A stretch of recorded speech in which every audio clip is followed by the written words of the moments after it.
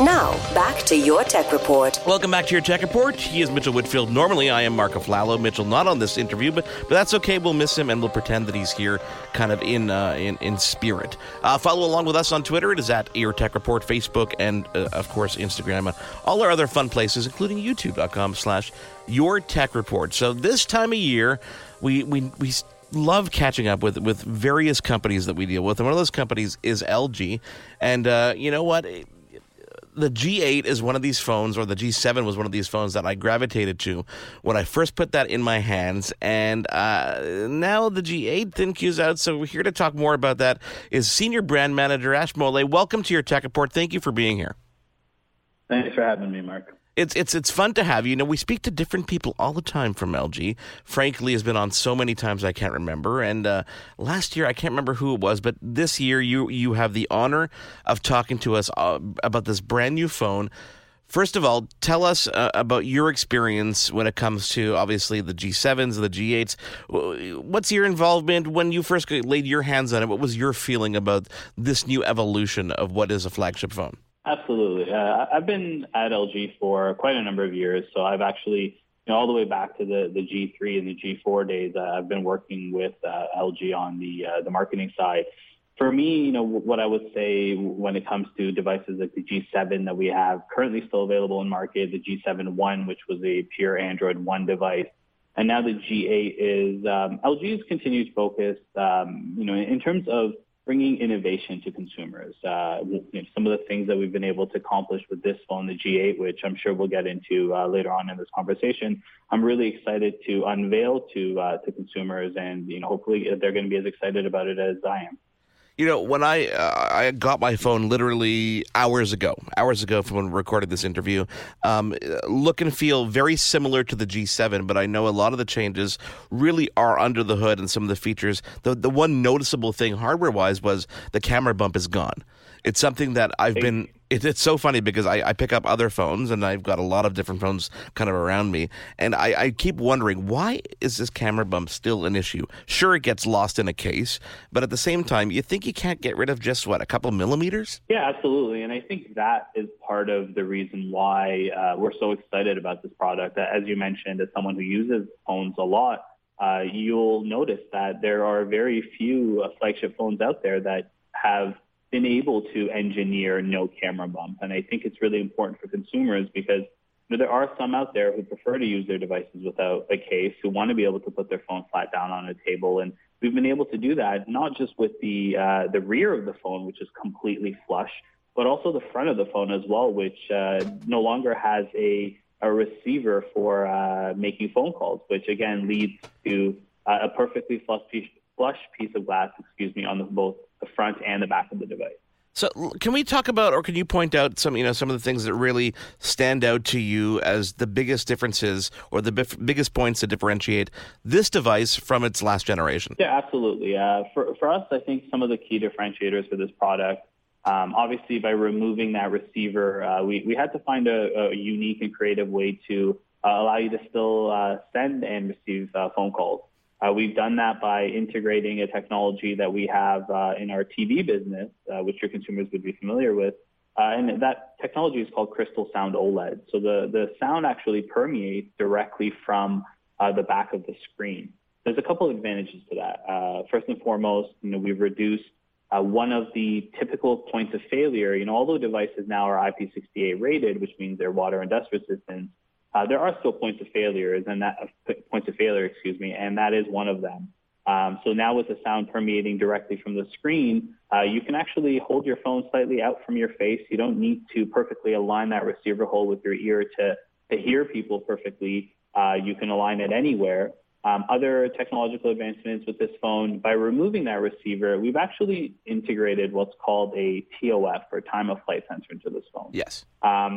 For an everyday consumer, what does that mean? It adds a couple of usable features. One of them is it now enables you the ability to unlock your phone simply by holding your palm over the top of the receiver. Yeah, that's a cool. I read about the Hand ID, and I was actually setting it up this morning, and it worked amazingly well. So can you kind of go into details how that actually works? Yeah, absolutely. So As you know, with smartphones, there's a couple of different biometric security features. Some phones rely on fingerprint sensors on the back of the device. Some phones rely on things like Face ID. This device has both of those features integrated, but in addition, it has what's called Hand ID. Hand ID uses infrared light, similar to the technology that you would have in like a remote control, to map out your unique individual vein patterns. This technology is extremely secure, and in fact, it's used in some parts of Asia for the financial sector to access things like ATMs, et cetera. So it sends out these infrared rays. It maps out the vein patterns that are unique to you. There's about, on any given day, there's about 7 people around the world that might have a similar vein pattern to you. It is completely underneath the skin, so you can't, some of the challenges that people have with fingerprint sensors, being able to lift them, et cetera, you won't be able to do with this device. And it allows you to unlock your phone when it's sitting completely flat on the table. And I found it to work amazingly well in the first couple of times that I tried it out. Another feature that I guess kind of goes with the hand element of it is what you guys are calling air motion. Exactly, yeah. So as part of this technology, Time of Flight is actually able to map out anything that's resting above the phone in 3D.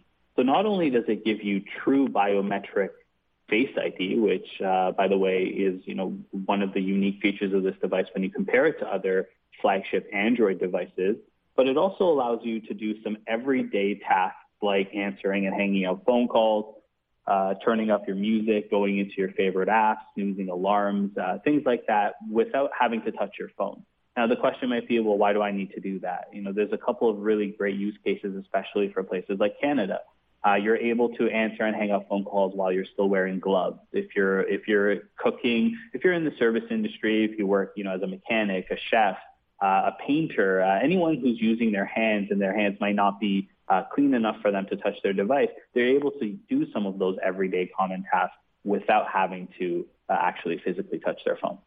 So let's talk about audio for a second, because we have the under the screen, I guess, speaker, really, I guess, so to speak. Does that also work when you're watching videos, or is it just for phone calls? No, it actually works with all audio as well. So to your point about audio, I think LG over the past couple of generations, when we look at things like the G6 and the G7 and now the G8, we've really doubled down on audio capabilities. We know consumers are watching social media videos, listening to music, catching up on their favorite podcasts. There's so many different things that we do that are related to audio. And for that reason, we have features like Boombox Speaker, which uses the inside of the phone as a resonance chamber, kind of like a cave, to give you really incredible bass and loud audio. And that's now combined with the Crystal Sound OLED from the screen to give you, a stereo-like experience, as well as consumers listen to their phones with a headphone jack, which we do still have in this phone, by the way. You're also able to take advantage of things like our Quad DAC, which gives you the highest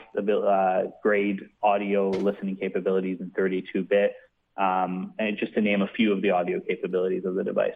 Yeah, it's funny because I was been using a competitor's device for the past couple of weeks that was put into my hands, and they have a similar technology with the under the screen speaker, but it's only used for phone. It's not used for the actual sound when you're playing back any kind of music or YouTube, et cetera, et cetera.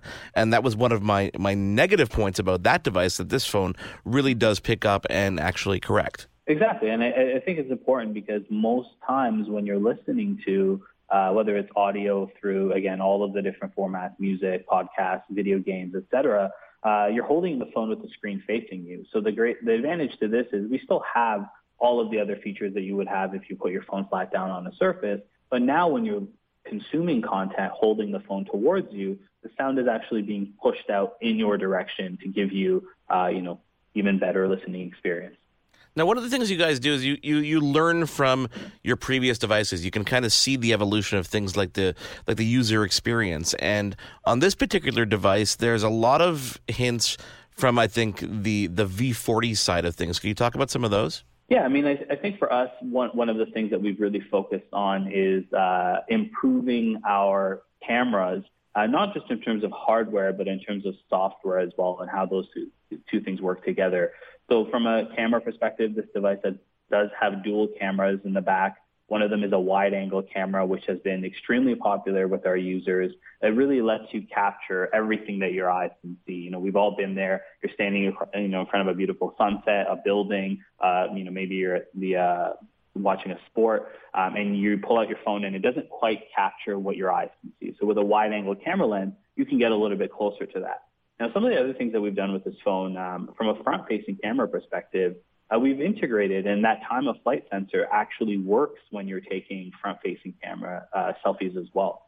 So it's what's called a Z camera. And Z camera, again, because it's got that time of flight sensor, can actually look at the depth of you, the subject versus things in the background, and give you a much better depth of measuring ability, which means that your selfies are going to come out a lot sharper. We're not using a digital, a software-based algorithm to try to make something look like a bokeh. It really is able to determine that depth in real time. Now, that front-facing camera, is it upgraded as well? Because it's an 8 megapixel. Yeah, it's 8 megapixel front-facing camera with an aperture of 1.7. And on the back, we still have a dual, so we've got a 16 megapixel super wide and a 12 megapixel standard, correct? Exactly.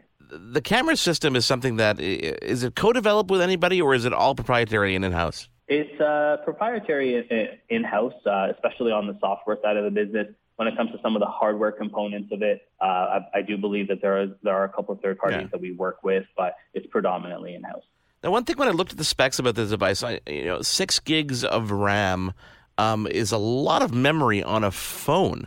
What is that used for? Is it just to speed up the entire operating system and the whole kind of experience? Yeah, it's really just about giving consumers that seamless experience. We do a lot with our phones nowadays.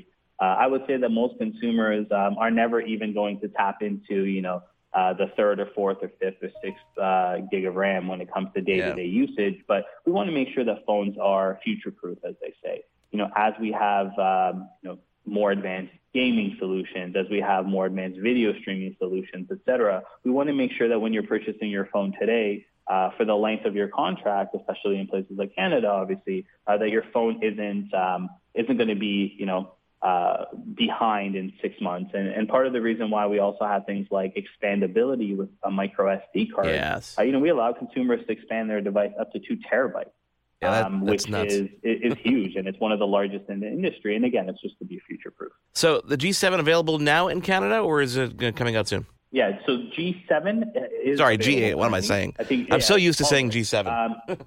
So the G8 is now available in Canada. And the great thing about the G8, there's a couple of things that I want to highlight for consumers. As part of the G8 release in Canada, we've introduced what's called the second-year promise. Which we're really excited about as people who ultimately still use phones on a day-to-day basis. The second-year promise adds an additional second-year warranty. It's the standard manufacturer's warranty that you would get for 1 year. We've doubled it to 2 years. So if consumers have any issues in the second year of their contract, they can come back to LG, assuming that it is a manufacturer's defect or fault, and we'll take care of that for them completely. And the last thing that I want to highlight, we have a special offer going on right now. If any consumers purchase the G8 between now and May 31st, they're eligible for a $200 prepaid gift card. Oh, cool. So really, we're just giving them, if you have some accessories you want to buy down the road, if maybe you just want to buy yourself something, it's a great opportunity to jump in and take advantage of that offer now. Listen, we're going to, of course, do a full hands-on review. We're going to do something on our YouTube channel, and we'll talk about it more on the radio show because there's so much more to dive into when it comes to a phone like this and things that we're going to experience over time. We're going to show people the camera compared to other ones. I mean, there's a 3,500 milliamp hour battery on this, so it's going to last a very long time. You got the fast charger. You got wireless charging. You got a 6.1-inch beautiful, beautiful display. I mean, you turn this device on, and just from the logo itself, let alone the background that you see, you can tell that this is a gorgeous device.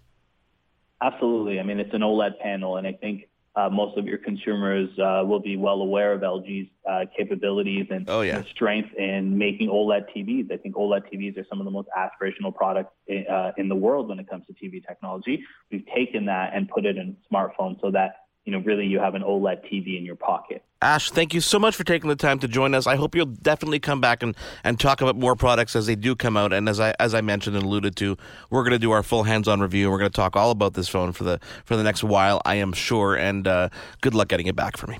Still to come on your tech report, we're going to speak to a very cool gentleman by the name of Adam Levin, all about cybersecurity and the things that you should be doing to make sure your identity is safe and when you are online that you are safe.